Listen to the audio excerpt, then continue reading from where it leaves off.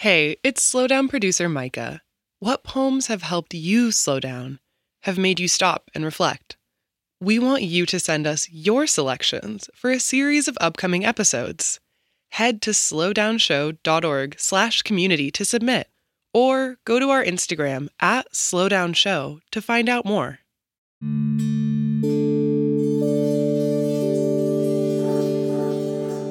I'm Ada Limon, and this is The Slowdown.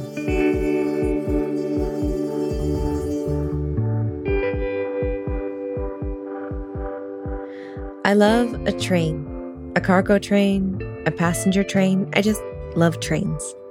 I was once on a book tour with a few of my best friends, Adam and Michael, and a train roared by, and I yelled out of the window of our speeding car, "I love you, train," at the top of my lungs. And it's true. Trains give me my own roaring feeling.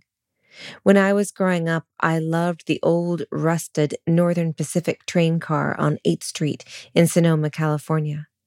At my maternal grandparents' house in Southern California, I'd sit at the top of the Pacheco Canyon and wait for the Southern Pacific to roll by. I loved it. I could watch that train go by all day. When we first moved to Kentucky, there was a dinner train where you could dine on the R.J. Corman as it meandered through the countryside.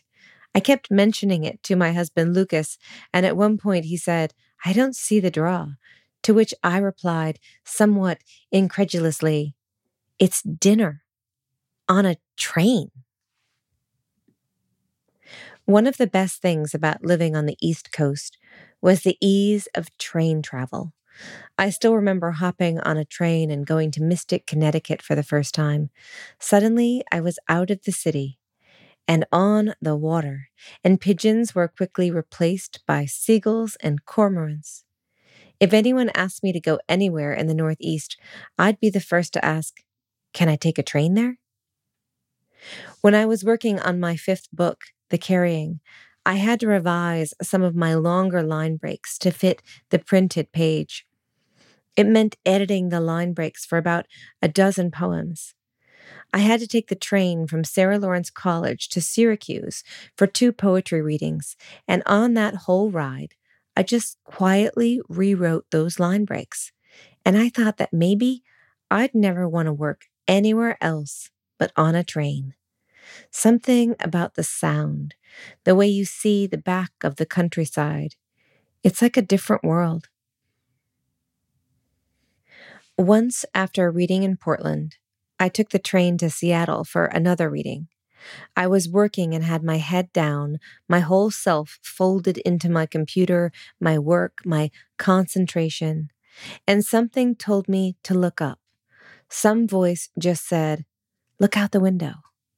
And when I did, there were 3 bald eagles circling over evergreen trees on a cliff over the ocean. It felt like a sign, a gift, and everyone on the train started to point them out, and we were in wonder again, together. Today's poem is an ode to the way trains can take us somewhere new, can sometimes take us away from a city so that we can be in nature again, or so that we can recognize ourselves as nature again. Metro North by Jason Barry. Glenwood, Irvington, Scarborough, Poughkeepsie, weeds on the track, a hot, hot track. Up ahead, a kingbird toes the line.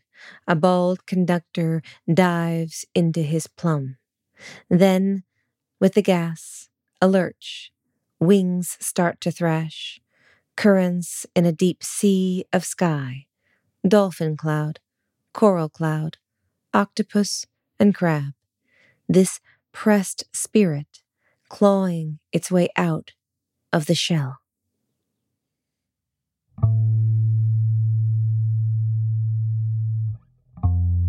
The Slowdown is a production of American Public Media in partnership with the Poetry Foundation.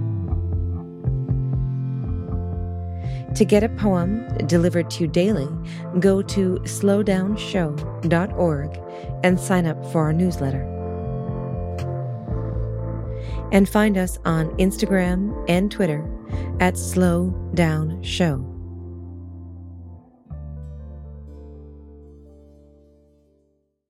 As a public media podcast, The Slowdown relies on donations from our community of listeners. Contribute today to help power our show for episodes to come. Visit slowdownshow.org/donate. And thank you